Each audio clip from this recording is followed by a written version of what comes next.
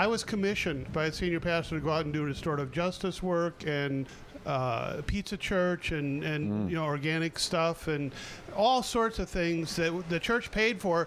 A lot of times I had to do it off campus because you couldn't let people know what we're doing, but it worked out really, really well. We're helping people and feeding them. We can't let the church know.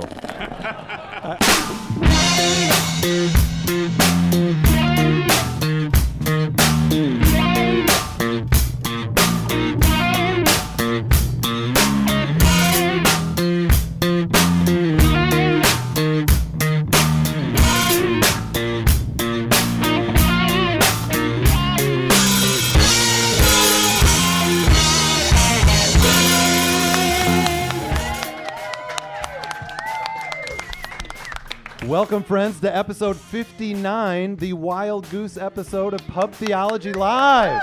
Woo! Woo! We are a weekly conversation on life and faith over a craft fruit pint, a fine wine, maybe a rye whiskey, which we were just passing around the stage here earlier. You can watch us live Tuesdays, 9 p.m.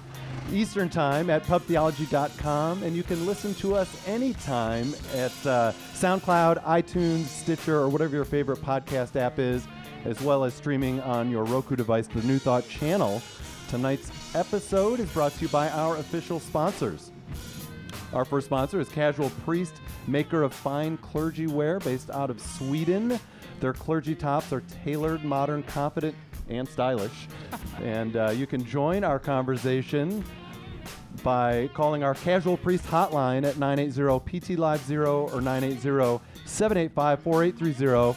It'll be after the show in this case, but we can play your voicemail on the show. Give us your thoughts about the topics, things we're talking about. And if you do, you'll have a chance to win free clergy apparel from Casual Priest. And of course, you can always jump in on the Twitter sphere or Facebook. And please use hashtag PTLive. And our wine sponsor tonight is Wink Wine Club. That's Wink with a C. Wink features superbly crafted wines delivered right to your door. Get started at trywink.com/PTLive for $20 off your first order and other savings. Woohoo! And tonight we are at the Wild Goose Festival. My goodness, how great is that? And we'll be discussing, among other things, the church. Is it worth it anymore? Wow. So I think we'll have some divergent thoughts. We've got a lovely cast around the table. My name is Brian Burkhoff, and I am pastor of Holland UCC in Holland, Michigan. Help cultivate conversations at Pub Theology Holland, and I've been leading pub conversations for about 9 years now, and an author of the book Pub Theology, Beer, Conversation, and God. And tonight I am drinking an all-day IPA from Founders Brewing in Michigan. And with us, we have Josh. Why don't you introduce yourself, Josh? Yeah, my name is Josh Rocket. I'm also from Holland, Michigan originally. But yeah, I now live in Chicago. I live in Wheaton. I work for an international food relief organization there. I help pastor a small house church. And then I help co-found and start Beer and Hymns Chicago and lead the Beer and Hymns sing-alongs here every night. And it's been awesome. So thanks for that, Josh. Yeah, thanks for that. Thanks for that. I'm Brian McLaren, and I don't think you can hear the sound of it, but I'm drinking a Two-Hearted Ale, an American IPA. There we go. Welcome, Brian. Great to have you back on the show, by the way. Happy to be back. My name is Christy Berghoff, and I'm with Brian, and I'm a civil discourse consultant, so I guess I'm here to break up any fights that start around the table. Awesome. My name is Michael Camp. I'm really glad to be here. I work for a Microsoft partner in Seattle, day job. On the side, I write and blog. And, oh, by the way, I am drinking a Two-Hearted Ale, which is perfectly balanced IPA. I don't usually like IPAs, but this one is really good. Yeah, from Kalamazoo, Bell's Brewing. Kalamazoo, yeah. That's correct. Absolutely right. Well, it's great to have all of you with us, as well as all of you in the audience. And please stay tuned, because in a moment, well, after we batted around our topic for a little bit, we do want to open up the mic for any thoughts you have about the kinds of things we're talking about in regard to the church. Our first question is, and by the way, shout out to my usual co-hosts, Ogun and Tina. We know you're listening. We love you guys. And next year we'll get you at the Wild Goose to join us. Our first question is, what are your favorite and least favorite parts about camping? We are out in the woods. If you're not familiar with the Wild Goose, we are out in a beautiful campsite in the hills and mountains of western North Carolina along a river. And we've been, many of us, camping and dealing with some of the elements. So if you have a thought about what you like about that or don't like, jump in. I'm staying at a hostel, and cheater. it has air conditioning. No, but it's been fun because it's a hostel for a lot of Appalachian Trail hikers, and so I've had some wonderful conversations about them and learning about that. My least favorite thing is I sweat really good here, so but it's been fun. There's humidity here in Carolina. I'll jump in. I confess I'm not camping either. What? And tell me, is your name Michael Camp? I should be. With the last name Camp, I should be. But what I hate about camping is when it rains, and it has rained a lot here. So my hat's off for the troopers who've braved the rain. You guys have been doing well. Well, just to offer a different perspective, when it's hot and humid and then it rains, it temporarily cools off for a couple of minutes. So yes. the rain today was welcome.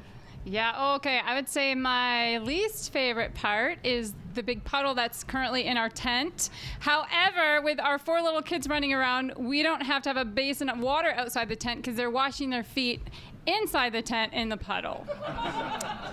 There you go. Yeah, convenience. Convenient. So I would say my favorite part about camping is just feeling close to nature. You don't have the separations we normally do in the home where we're, dry and temperature controlled and we're kind of protected from the elements. When you're camping, you've got a thin sheet of canvas protecting you from the rainstorms or inviting the rainstorms in. So favorite part, closer to nature. Least favorite part, closer to nature. Sometimes it gets a little too close, but it's a beautiful thing. So our topic of the night is the church. Is it worth it anymore? Is it worth it anymore? And I think many of us around the table here and those sitting here, as well as our listeners here on this podcast, have journeys through different kinds of faith communities. And we have stories that come with that. We have good experiences. We have things that we wrestle with, regret, or have led us down a different path, perhaps, away from organized faith communities. So, church, is it worth it anymore? Thoughts about that? I'd like to speak up about that first, because I think we ought to add the words "for you." Is it worth it for you anymore? Because I think about the story that I just recently heard that involved clergy pedophilia, and it involved payoffs being made to people to keep quiet about things, and church officials appealing to civil authorities to not prosecute. And I just think for all of those victims, there is no question they have every reason to say it's not worth it. What they've experienced there, it's just not worth it. And then for other people, they'd say, wow, the church saved my life. This is the best thing in my life. I'm so honored to be part of this thing. It's the happiest hour of my week. It's the most meaningful community I'm part of. And, if they were to jump in and say yes, it would feel like an insult to those people for whom the answer is a screaming no, Yeah. So I really think it ends up being a personal question. Is it worth it for me? And I was a pastor for 24 years. It was definitely worth it for me. In the sense it was my job and it was my life and it was my mission. When I left the pastorate 11 years ago, I got to be honest about that question in a new way. And if I were to say over these last 11 years, I would have to say barely. My honest answer would be barely. There are great blessings to being part of a local church, but there are Sundays where I think there are such crying, incredibly intense, important needs and issues to address. And I think we just spent an hour talking about God and avoiding talking about the things that I think God cares most about. And those days, like a day for me like that this year was Palm Sunday, because I think Palm Sunday is the most political Sunday of the year. It's about a demonstration, and in fact, I think it's about a kind of guerrilla theater. We could talk about that some other time if you want, but it's a political event, and we managed to get through that Sunday and avoid any issue of substance. And I came home and I just thought, it's not worth it today, But I'm glad, I stuck it out because I went back. I travel a lot, so I'm away on Sundays. But next time I was back, I thought, okay, I'm glad I didn't give up on Palm Sunday. Yeah. Michael. Yeah, I would second that, saying that the answer to the question is it depends. I come from an evangelical background, so I could give you some examples of where church didn't work for me. And I think the reason for that is some churches are part of a system that it's obligatory. It is there's certain behavior codes and doctrines that you have to believe and so forth. And in that system, especially the more conservative it is, the more it's susceptible to basically spiritually abusing people. So you can find some really bad examples of church out there. I call myself a done. Yeah. I'm done with church. Right. But that, like you said, Brian, that's for me. And, it's not for everyone. But I look at it as church as optional. And I think that's out of my background. Evangelicalism says church isn't optional. So when it's imposed on you, there's a different, dynamic going on. When it's not imposed, you have more freedom.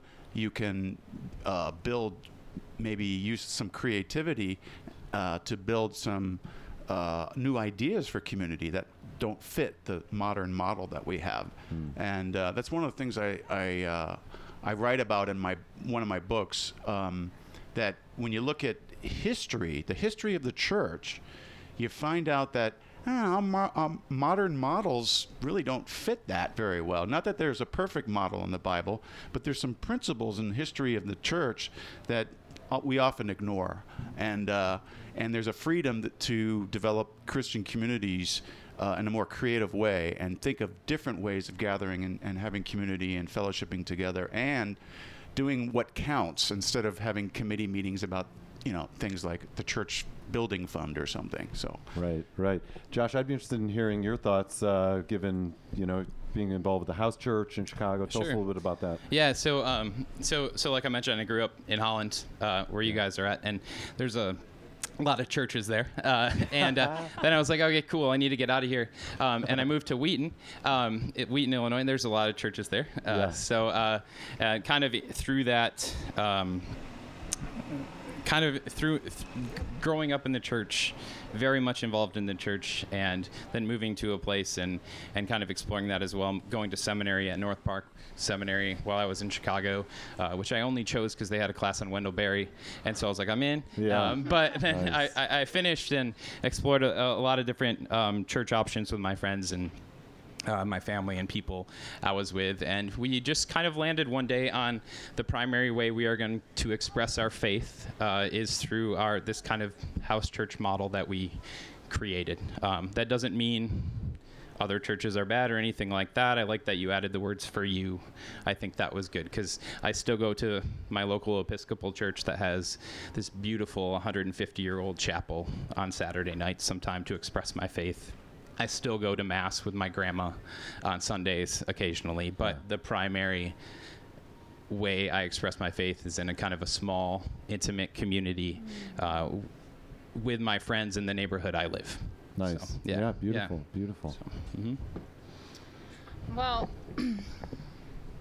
I have a lot of mixed feelings about this. In some ways, I don't have a choice to go on Sunday morning or not. Oh boy. But I'm just thinking of even our children and how we have one of our kids. Usually on Sunday morning, right when we're ready to get in the car and get out the door, he dashes off. He knows we're running late. We got to get there. We got to get set up. We got to get things going. And he takes off with his fishing pole. And so there's a pond a ways behind our house. And it bothered me so much at first. And I think because I had this idea that this is something we do as a family every Sunday morning. And he started saying, you know, I don't like it. I don't like going there. I don't like it. And he said, when I'm outside, this is how I worship God, with my fishing pole and sitting on the end of the dock, and it's quiet and no one bothers me and no one's around. And that's how I feel it. And so So you get preached at by your 12-year-old, and then you have to rethink. I your thoughts, yeah. I do, yeah. So I'm, oh, there he is. So I'm, you know, a little bit conflicted about it, I guess. There he goes. His ears are burning.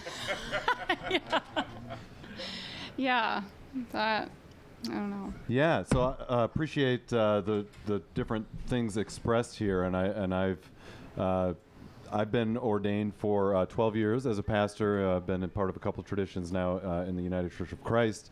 But before we started the current church we're leading, we kind of had a break for a year and a half, maybe a little more, of church. And, you know, it wasn't all bad. You know, it was like, wow, like I can just do whatever I want today.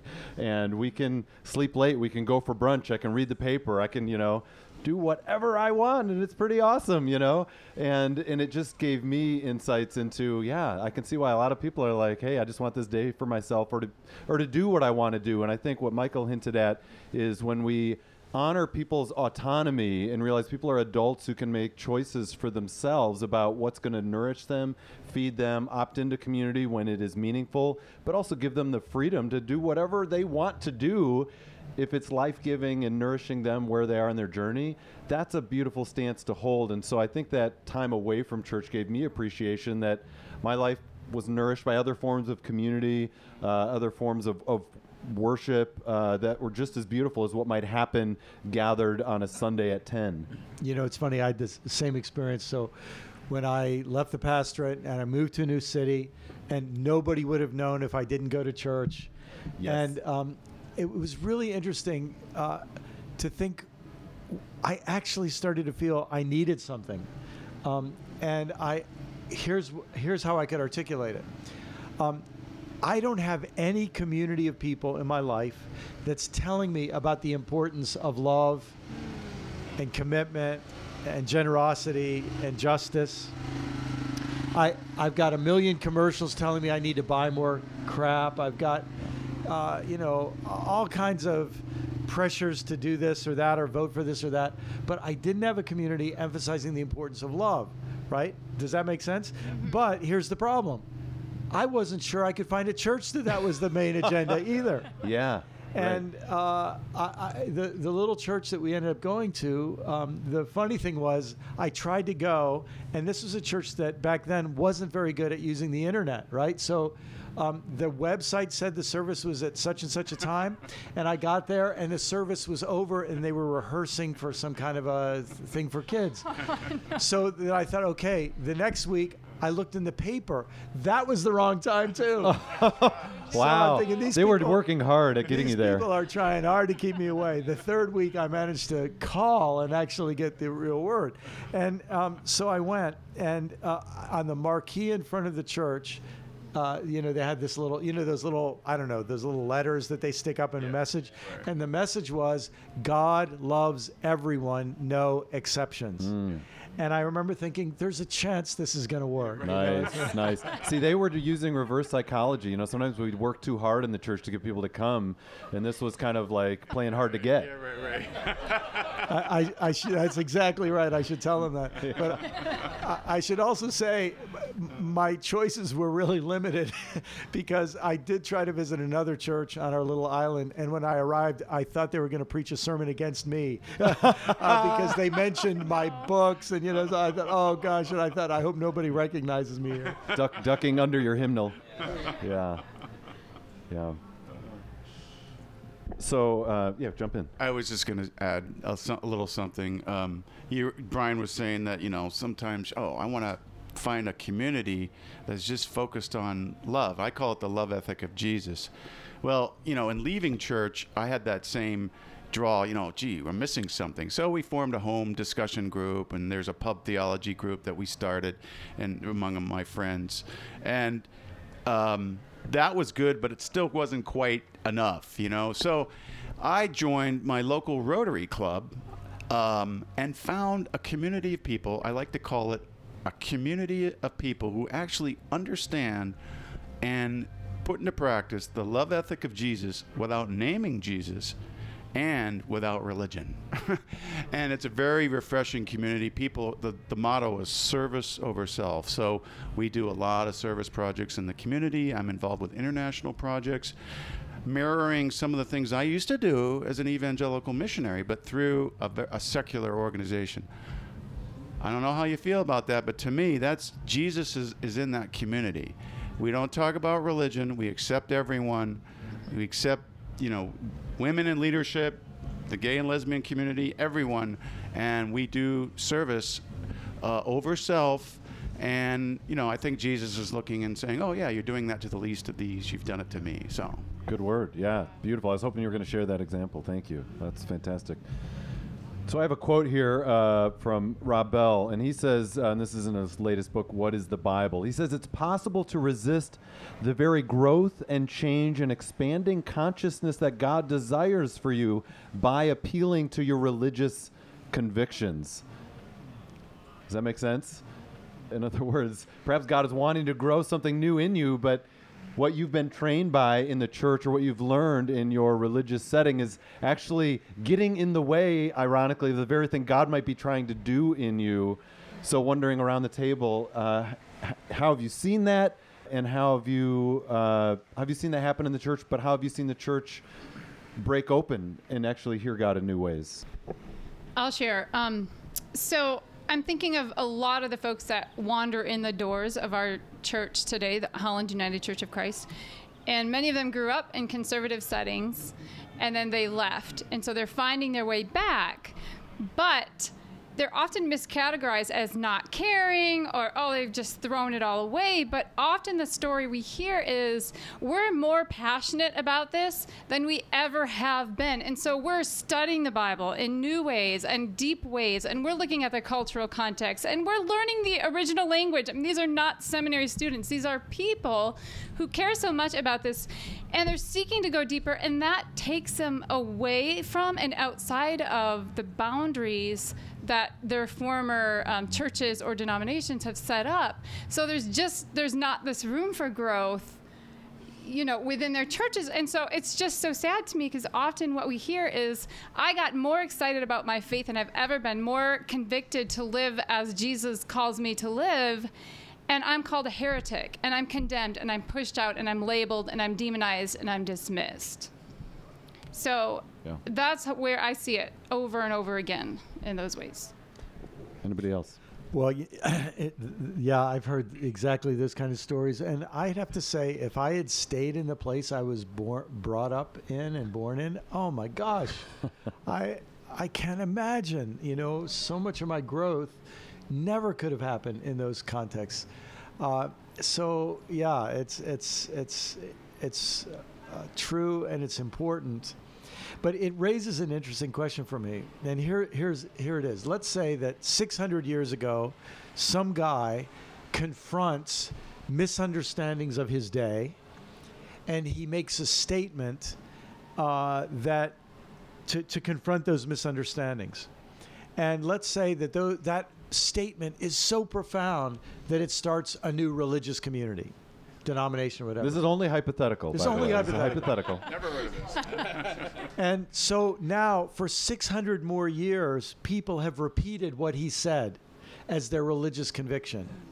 The irony is, in the act of repeating what they've said, they've betrayed the example that he set, which was the example of being willing to challenge the standard things that were said, that he inherited. So here's the interesting irony. Are we faithful to our traditions by following the example of our founder, or by endlessly repeating the statements of our founder? Yeah, that's beautiful. And, ironically, in the tradition I grew up in, which was a Reformed Calvinist tradition, one of the beautiful sayings in that tradition is reformed and always reforming. So there was this idea that we are continually open to change and to God doing new things. But I found in practice, that was a very nice saying that we actually didn't believe. That we just reformed and then we're done. Yeah. it seems like the wind is always blowing against, to keep those processes going. But I think it's important for us to remember this isn't just a problem in religion. I had to get like a specialized light bulb a couple weeks ago, and I went to the local big box hardware store, and there's this long aisle with 75,000 kinds of light bulbs, and I couldn't find the kind I needed, and I was pretty sure if they didn't have it, it didn't exist, so it must be there. And all the employees were in this little circle talking about company gossip and all the rest. And literally, I walked around the circle like 3 times, hoping I could get one of their attention. and so it just was this great moment for me where I thought every organization is tempted to forget the purposes for which it exists. That is so true. It just reminds me, there's a certain security in having a religious system where you think you have all the answers, and you don't have to change, and you've got it all figured out. The problem that I see in my experience is that when you have that kind of environment, you end up, like Brian said, just going against the original meaning of the whole thing, because you become ingrained. But the other important thing to remember is and I think this might be a good way to challenge people, is like, if what we're doing is harming others in some way, if it's spiritually abusive, if it's covering up whatever sexual abuse or something in the church in the name of protecting an institution, then open our eyes. Let's address that, because we've got to change if that's what's going to happen. And so I think that's one of the ways that maybe whatever kind of community you create is that always, I love that, reform, but always reforming. So let's be open to reforming if we're harming other people and we're doing something that's really counterproductive. Yeah, beautiful. And I think often there are things like that in our traditions that if we even go back to the very things we say we value and the things our founders valued, they uncover newness and life, and we've kind of buried it under some decades and centuries of solidifying things. I'd like to open it up to our audience right now. Russ has a mic, so if you have a thought on this topic of church, is it worth it anymore? We would love to hear from you, and I might have a beer for our first person with a question or comment. So, kaboom! He's not going to waste time. A lot of hands just went up. Praise the Lord. Oh, wait. One little beer. Okay. Tell us your name, please, where you're from, and then give us your comment. I'm Charles. I'm from Greensboro, North Carolina. Co-host of the Jew and a Gentile Walking to a Bar. Uh-oh. We have some technical difficulties. There we go. Co-host of A Jew and a Gentile Walk Into a Bar Mitzvah. Yeah. Woo! I'm the Jew, by the way. And from my faith tradition, the quote you had from Rob Bell's new book, I'm currently going through Abraham Joshua Heschel's the book on the prophets. Yes. Such a good one. And a quote that shook me to my soul, that reflected what you're talking about doctrine. So just wanted to share that one. He says, an idea or a theory of God can easily become a substitute for God, impressive to the mind when God as a living reality is absent from the soul. Woo! Beautiful, Charles. And please come grab your beverage. And Charles, actually, he's the one who shared some rye whiskey earlier, so thank you, sir. So a beautiful quote from Abraham Joshua Heschel. Any comment at the table to that, and then we'll go to our next question. Heschel rocks. Amen. Yeah. Absolutely. All right, I saw another hand. Yep, please. I'm Monica. I'm from Winston-Salem. Hi, Monica. And I'm recently ordained and also listen to your podcast. So my question is more practical. So for those of you that are ordained or have been ordained, how many of you would choose to do so now? Knowing what you know about ministry, living life in the church, and moving forward. Yeah. how many of you would make that same decision to do so? Because I left a career that was a little lucrative, not much, but a little. And I just graduated seminary, and I'm like, oh, crap. Yeah. Yeah, great question. Don't tell my denomination, but. And our first question by a female also gets a beer, so please come and get that. Thank you for being a listener, and it's a great question. I think all of us around the table have been involved in the church to some degree or another, whether we were ordained or not. So I'd love to hear from. I'd love to say something about that. So the first thing I'd say is, if I could find people like the people at Wild Goose, I would be more excited about starting a career in ministry than I was when I started. Like, I just think the possibilities that are out there now are greater and more open than they were in the past. And the need for a certain kind of faith community is greater than ever was. Now, that doesn't minimize the fact that if what you mean by that is I've got to take a job in an existing church to fulfill their demands, that would be a different thing. But the idea of a life of ministry is a really big deal. But can I tell a quick anecdote about this? So I was in England, this is several years ago now, and I was speaking at this conference where another guy was speaking as well, and I really wanted to hear him speak. And I'm standing in the back ready for his lecture, and this guy comes up and taps me on the shoulder and says, "Could I talk to you for a minute?" And I said, "I really want to hear this talk." He said, "I'm desperate, man." And so I said, okay. So we went to a pub. Why a pub was open at 10 in the morning, I don't know, but it was. It's a holy hour. It was England. Sacred hour. So we sit down in this pub, and he says to me, exactly what you just said. He said, I was a commodities trader. That's a big thing here in London, he said. And I was making a lot of money, and I felt a call to ministry, and I got ordained, and I'm in my first curacy. And he said, if I had to do it over again, I wouldn't. He said, I am assigned to this little church. We have a maximum of 18 people show up. And he said, of those 18 people, I have not yet found a theist. Forget about a Christian. I haven't found a theist yet.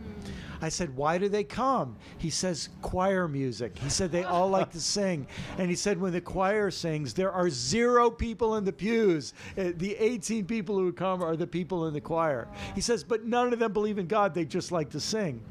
And he said, I felt like I was doing more good in the world as a commodities trader. I was certainly making a better salary. I feel like I've made a huge mistake. That's why I told you I was desperate. I said to him, how many hours does it take to fulfill your duties that those 18 people require? He said, including showing up on Sunday? I said, yes. He said a maximum of 4 hours. Now, the work hour in England is 36 hours a week. I said, so you're telling me that you're getting a full salary for 4 hours of work? He said, well, I work more than 40 hours. I said, it sounds to me like the rest of those hours you're just bothering 18 people. I said, listen, if you were to do a good job of meeting the needs of those 18 people for 4 hours a week, what could you do with the other 36 hours? And I'll just tell you, this look came over his face like nobody ever gave him that possibility before. He said, we live in a poor estate. In our terminology, I live in a poor housing development, a poor neighborhood. He said, I could do so much in that neighborhood. I said, would your bishop support you? He said, I think he would, because in the Anglican Church, it's a different deal. And so I just could tell, I didn't need to say anything else.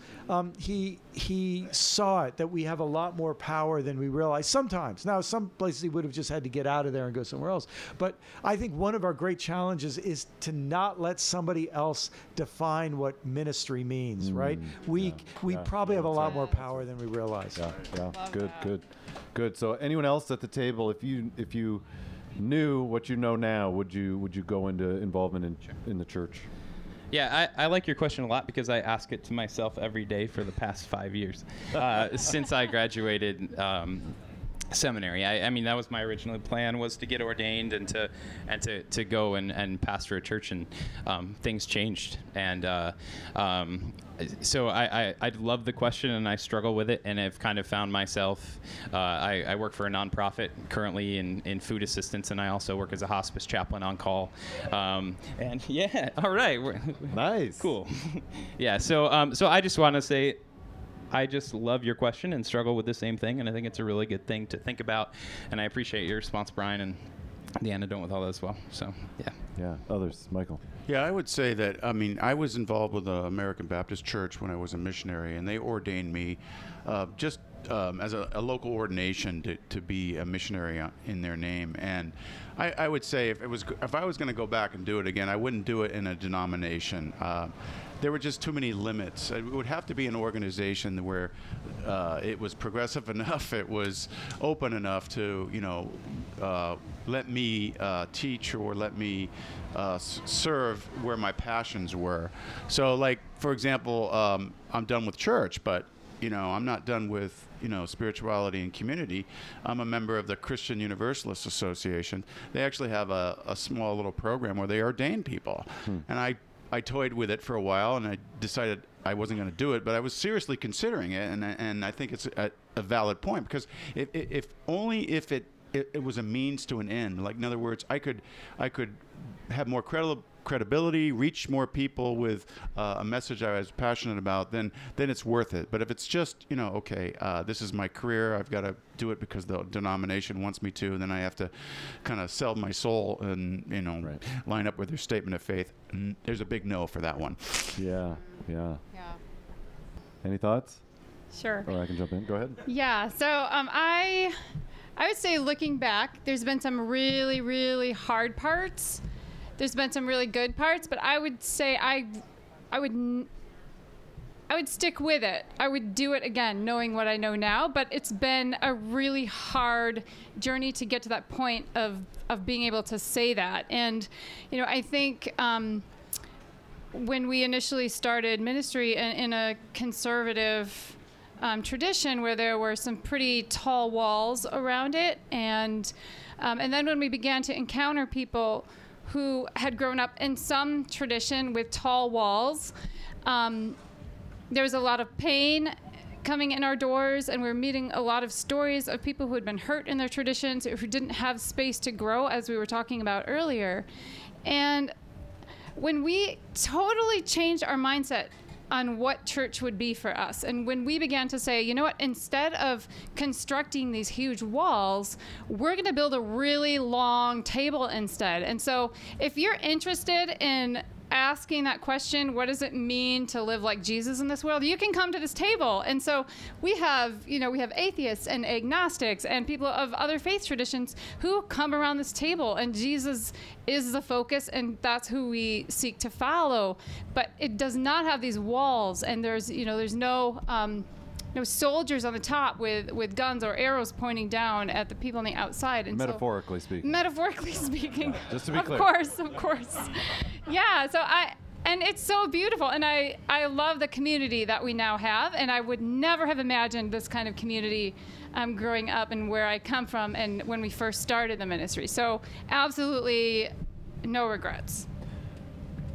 Yeah, I think I would echo that as well, just to round it out on this question. I think I would do it again, and in part because, for me, really my opening, like God breaking through into a lot of new ways in my life, happened when I was on the ground doing ministry and in the role of being a spiritual leader, trying to facilitate community. And it was like, oh, crap. I can't just read out of my seminary manual. I need to know what I think and why. It's not just enough to reiterate the stuff I learned growing up or even got in seminary. Like, it has to work and it has to make sense. And I just began to dig deeper and deeper. And as I did that, began to deconstruct things and just open up in new ways to God and life and people of other faith traditions and the people not of faith and all the things that all of them had to teach me.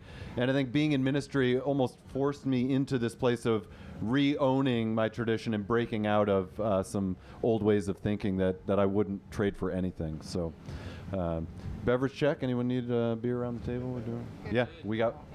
All right. Anyone else have a question, comment about church? I've got one in the back and then one up here. Let's get our gentleman back there. I've been a pastor for 30 years, and I would say if you're thinking about whether to stay in church or not church, one option that I found really satisfying was to find a congregation or primarily a senior pastor that would support you and could live vicariously through your vision, because there's a lot of frustrated pastors that want to do the things you want to do. They can't do it. You couldn't do it either if you were the big cheese there. But I was commissioned by a senior pastor to go out and do restorative justice work and pizza church and organic stuff and all sorts of things that the church paid for. A lot of times I had to do it off campus because you couldn't let people know what we're doing, but it worked out really, really well. We're helping people and feeding them. We can't let the church know. I got a pension now, and the church has been blessed in roundabout ways through people coming back to what we call big church for one reason or another. Having a side business helps. I work as a therapist, so I could do that to kind of get out and get away and have a different identity. But changing your identity and infiltrating the institutional church as a missionary, I think, can be a really good strategy, and they'll pay you for it if you find the right place. Great. Thank you for that comment. Excellent insight. And I think that's a beautiful expression of church when leadership is about empowering other leaders and realizing we're a community of people with a lot of gifts that can really impact our world and our community.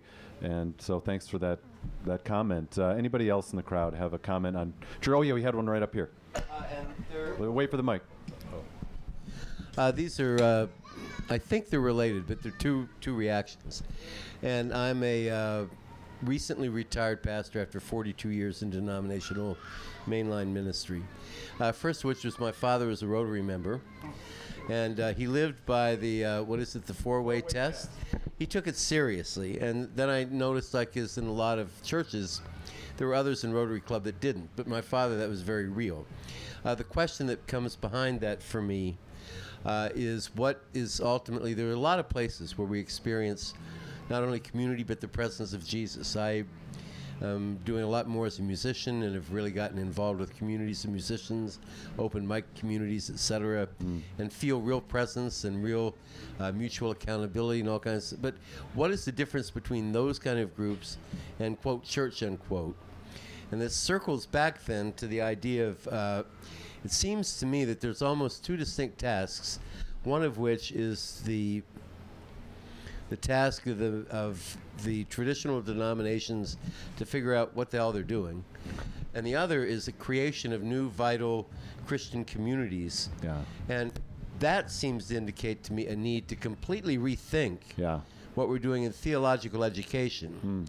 Because we may not be preparing people for full-time paid jobs with pensions anymore. Yeah. There may be ways that communities need to lift up people to go out and get certain kinds of education. I mean, it just seems to me that the seminaries have a certain model for what they're preparing people that may not exist in its present form much longer. So those are a couple of varied things, but I'd love to hear your reaction. Yeah, tell us your name again, where you're from. I'm Bob Brashear from New York City. All right, thank you, Bob. And so perhaps in that is, to put it succinctly, is our idea of church too narrow? Yeah, I would agree with that. And if you're talking about, how to educate people, one of the things that I focus on and I think that seminaries should focus more on is first of all, learn the historical, cultural context of the first gatherings of Jesus followers and really understand what that was all about, and then from that think creatively about how to apply that in our modern society. And that would be a good start, because I think mostly in seminary you just kind of assume, our church system goes back in perpetuity right to Jesus. Right. That's the way they've always done it, and we don't realize that, actually there's a lot of things that we do that it's not that they're wrong in and of themselves, but it's important to realize that they really aren't what Jesus set up, and they are some of them are problematic. So you need to either address those problems so everyone knows about them, or come up with something more creative that maybe fits with the original gatherings of first Jesus followers. Yeah. Any other thoughts on church? Our idea of church being too narrow at the table here. Not catching energy, so let's go to the crowd. Yeah, in the back. Hey, y'all. Hey, Mike. Tell us your name, where you're from. Mike Clausen of the Spiritual Transformation Project in Austin, Texas. Awesome. Brian, I love the way that you've talked in the past and written in the past about the church as a school of love. And I know there's a lot of theologians and other writers that have talked about the formative practices of the church, the things that we do together as community that do, or hopefully are supposed to, shape us into those people that are more loving and more engaged with one another. And yet, there's so many churches out there, even the ones that aren't doctrinal fundamentalists, whose beliefs and commitments are actively standing in the way of love, but even ones that say they want to be loving and training and forming people into that way, they keep doing the same things that they've always done with this belief that it's going to produce somehow different results. And I personally, I sometimes call it a kind of liturgical fundamentalism, where and there's whole theologies that have built up that say, these liturgies and these traditional practices and rituals, they just are magically create the kind of people that are going to be more loving. They are the point, almost, right? They are the point. And if we just do these things, it's going to produce the results that we want, and it doesn't all the time. Sometimes it does, but it doesn't. And so I guess I want to invite all of you to speak to what more do churches need to be doing to become these kinds of communities that are worth going to, that are shaping us and forming us into the ways of love. Yeah. Well, I'll offer a thought on that, Mike. I think one of the things we have to realize in a digital world, where experiences are available sitting in your living room on a couch, digitally, to get people to get into a car and drive somewhere and contribute to the your carbon footprint, show up somewhere, you better have a good reason. You better have a good reason to do it. And you better understand what it is. And you better not waste a minute of a person's time. And you better say, we've actually thought through what's going to happen in these 60 minutes or 75 minutes or whatever it is. And we've really thought this thing through. So just your question, I think, raises that, that issue. I have a friend who just got her PhD in how to teach compassion, how to help people become more compassionate. And she told me the most depressing part of her PhD was that, as far as she knows, she's the first person in the history of the universe to get a PhD in how to teach empathy and compassion, right? Wow. And so you just realize we haven't even asked that question until now. So thank you for asking it. And then you start to say, if we're going to bring people together, my definition of a ritual is a spiritual practice that's done in public by a group. So, and it helps them bond to meaning. Mm-hmm. So, and my definition of a liturgy is a succession of rituals or practices, right? So I think this is the moment we're at. And this is so exciting if we could bear to receive it. What's the liturgy of practices and rituals that would help us bond to meaning and practice love? I'll just give a quick, maybe two really quick examples. Yeah. A lot of Christians pray the Lord's Prayer every Sunday. And then they do a confession of sin. Now, what's interesting in the Lord's Prayer is, forgive us our sins or debts or trespasses as we forgive those who've sinned against us. Isn't it interesting that half of the attention is being sinned against, not just sinning? I've never seen any liturgy or practice in the church that helps me look over the past week and acknowledge how other people have hurt me. What would that look like? A liturgy of seeing my pain and acknowledging my pain. And then something to help me not be angry, not be numb, not be vengeful, to actually process that. As far as I know, I bet psychologists have rituals and practices for that. I'll bet there are certain retreat leaders and spiritual directors who practices. I wouldn't be surprised if there are rabbis. The Jews have great practices for that. And what would happen for us to really acknowledge that? So that would be one example. I'll give you another quick one for Christians. The ritual of baptism. I wrote a book called Why Did Jesus, Moses, the Buddha, and Muhammad Cross the Road? And I wanted to talk about baptism. I saw the danger of this act of cleansing yourself. Because if the idea is now I'm one of the clean and everybody else is dirty, the first step in genocide is to call other people dirty. Yes. And the creation of this idea, we're the clean ones. I just thought every time we do a baptism, it's a ritual of hate. It's unintentionally a ritual that's dangerous. And then as in recent years and writing that book and so on, I've thought, wouldn't it be interesting if the meaning we associated with baptism, we would say, we're washing ourselves of every identity of superiority. We're immersing ourselves into common humanity. To be baptized means you're accepting you're part of the ocean of humanity. You're connected to all people. I should be taking notes right now, I think. Anyway. That's good. That's good. Good. So, yeah, other responses to Mike's question. I just thought of the verse, freely you have received, freely give. Freely, Jesus said, freely have you received love, freely give. If the focus is on love, then the focus maybe of your church, I'm coming from a background where the focus was, get saved, believe these doctrines, read your Bible every day, pray every day, all these behavior codes and thought codes and so forth. But if focus was on love, then your focus is on helping people receive loving forgiveness, healing, and then once they receive it, helping people to go out and give it away to others. And whatever you come up with, that's the needs in your community and so forth. But that just occurred to me when Brian was talking.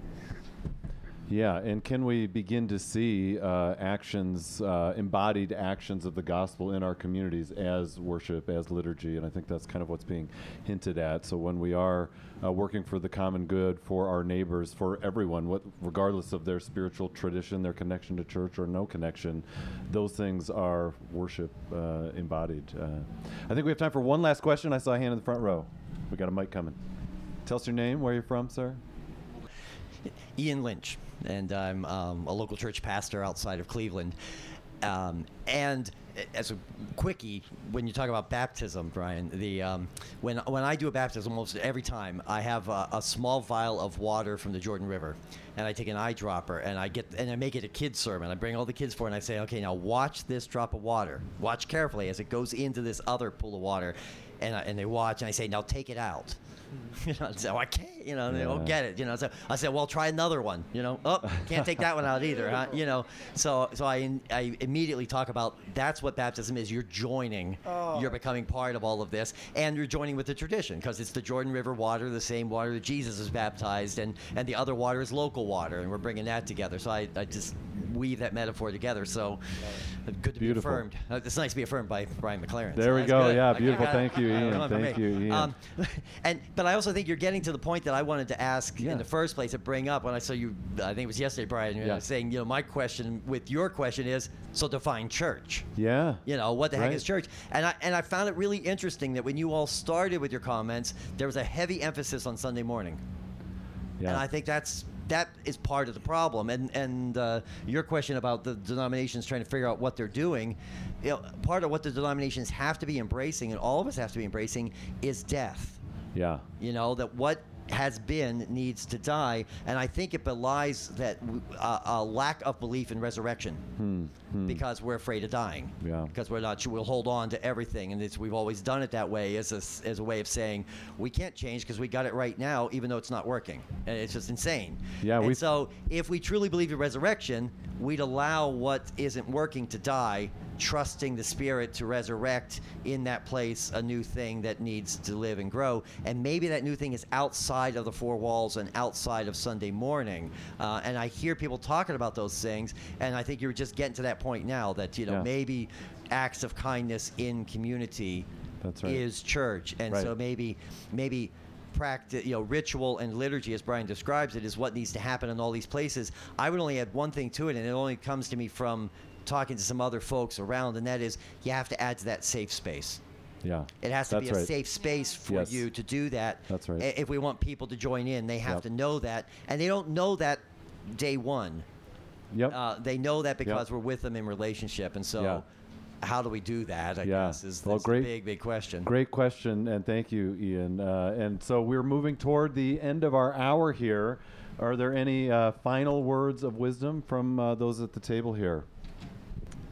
Yeah, I like what you just said and stuff about kind of creating a safe space and stuff. And I just, I want to take 2 seconds to commend you guys for the work you're doing in Holland. As someone who grew up there and maybe couldn't find that safe space that you are now helping create, you're helping create a lot of what's being talked about here in that community.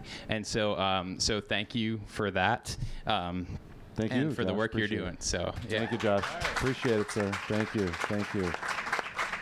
Anybody else? Final comment? Yeah, I would ditto that. I mean, as the guy who's done with church, I say that, hey, if a tall woman with short hair and tattoos on her arms named Nadia started a church down the street, I might join. You might check it out. Brian and Christy started a church down the street, I'd probably join. Yeah, it's like church to me is optional. It's where you're at and what you need. And then a thought came to my mind when you made those comments about Sunday. Keep in mind historically, the earliest church, they either met on Saturday night to have a love feast or Sunday morning, which was a work day. So they probably met early in the morning, had their little gathering and then went off to work. Sunday was not a holiday until the 4th century, for Christendom. So just keep that in mind, It's not this, we have to do it on Sunday kind of a thing. Great. Sure. So I guess I would just say, I like that word journey, and I just think every single person is on a journey. Every single person is on a journey, and no two journeys are alike. And for some people, their journey takes them to a conservative church. Some people are in the process of a journey that takes them to, a more progressive church. Some can't be in church right now. And I just think that's an important thing to keep in mind with everyone we encounter, regardless of where they are on the spectrum. Great. And a quote was mentioned earlier of Brian, which was, if the church is to be anything, above all, it should be a school of love. A school of love. And that sounds like something I want to be a part of, whether we call that church or call it something else. I want to be a part of a school of love, learning to be human, learning to love, learning to, bring healing to the world that needs it. So that's our show, friends. Thank you for tuning in and listening to Pub Theology Live. Please connect and spread the word about our show on social media. You can, again, listen anytime on SoundCloud, Stitcher, or iTunes. If you'd like to find a pub theology conversation in your town, go to pubtheology.com. We have a national directory, over 100 groups meeting across the country, meeting at your local pub or brewery, sitting down where anyone is welcome to ask these conversations and go deeper together. And if you don't have one in your town, you can find some resources to help start your own. Thanks again to our sponsors, Wink Wine Club. You'll find them at TryWink, that's Wink with a C, trywink.com/PTLive, and Casual Priest at casualpriest.com. So until next time, friends, drink responsibly and keep those conversations flowing.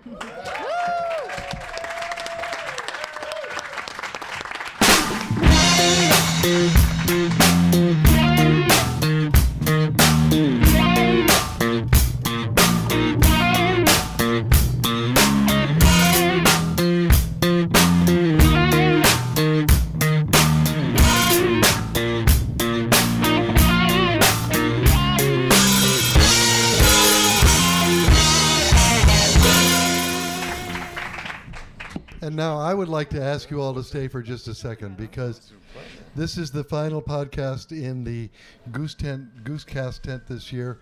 And I know. Oh, man. I've heard all of them, and I cannot tell you. Yeah. You are such a card. But I can't tell you how fantastic it has been. So I got a couple of things I would like to say. One is that listen to podcasts. Listen to these guys. Listen to my podcast. Listen to Steve's podcast. He's right over there. Listen to podcasts. There are so many great things coming out of the goosely-oriented universe of Christianity that we are all involved in. And the other thing I would like to say is you represent about 3,500 people when I say thank you all for coming to the Wild Goose and opening yourselves to this conversation, and thank you for conversing with me from time to time and making my experience here just incredibly wonderful. So thank you all very much. And now it's time. Thanks, Russ. Yes, thanks, Russ. We've got some coasters, we've got some books, but thank you, Russ, and thank you all for coming.